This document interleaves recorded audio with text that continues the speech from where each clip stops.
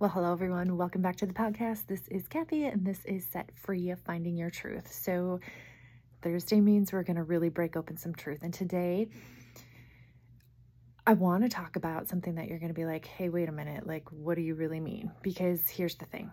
I want you to fail. You heard me. I want you to fail because let's break this down. We're so afraid of failing, but yet if we don't try, we'll never have the opportunity to succeed. And in order to succeed, you have to fail, right? You know the quote, fall down 7 times, you get up 8. So I want to break down 3 concepts for you when it comes to failing. Because number one is there's no such thing as doing it wrong. As long as you're doing something, I think we tend to overlook the fact that taking action, starting, showing up, those things are pivotal in order to make progress, in order to fail forward. You've just got to show up. Secondly, imperfect action is actually perfect action, and it just dovetails what I said before. Taking action of some sort, right? Have you ever been a sitting duck and you sit and you contemplate and you think, I should do this, I should do that, but then you do nothing? Inaction is still an action.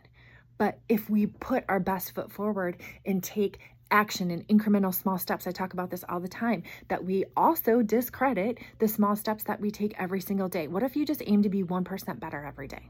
What if you just took one little step every single day and maybe you didn't push snooze? Maybe you made sure you had veggies at lunch. Maybe you had one more bottle of water. Over time, the compound effect. That's going to get you closer to your goal than just saying that you have to go all out and do all of the things or none of the things, right? We have to get rid of this all or nothing mentality. And thirdly, you won't be able to do anything right unless you do it wrong first.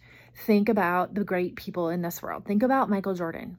How many shots did he take? How many times was he I think there's something where he wasn't even on the varsity basketball team or something of that order, yet he was still successful. So what does that tell you?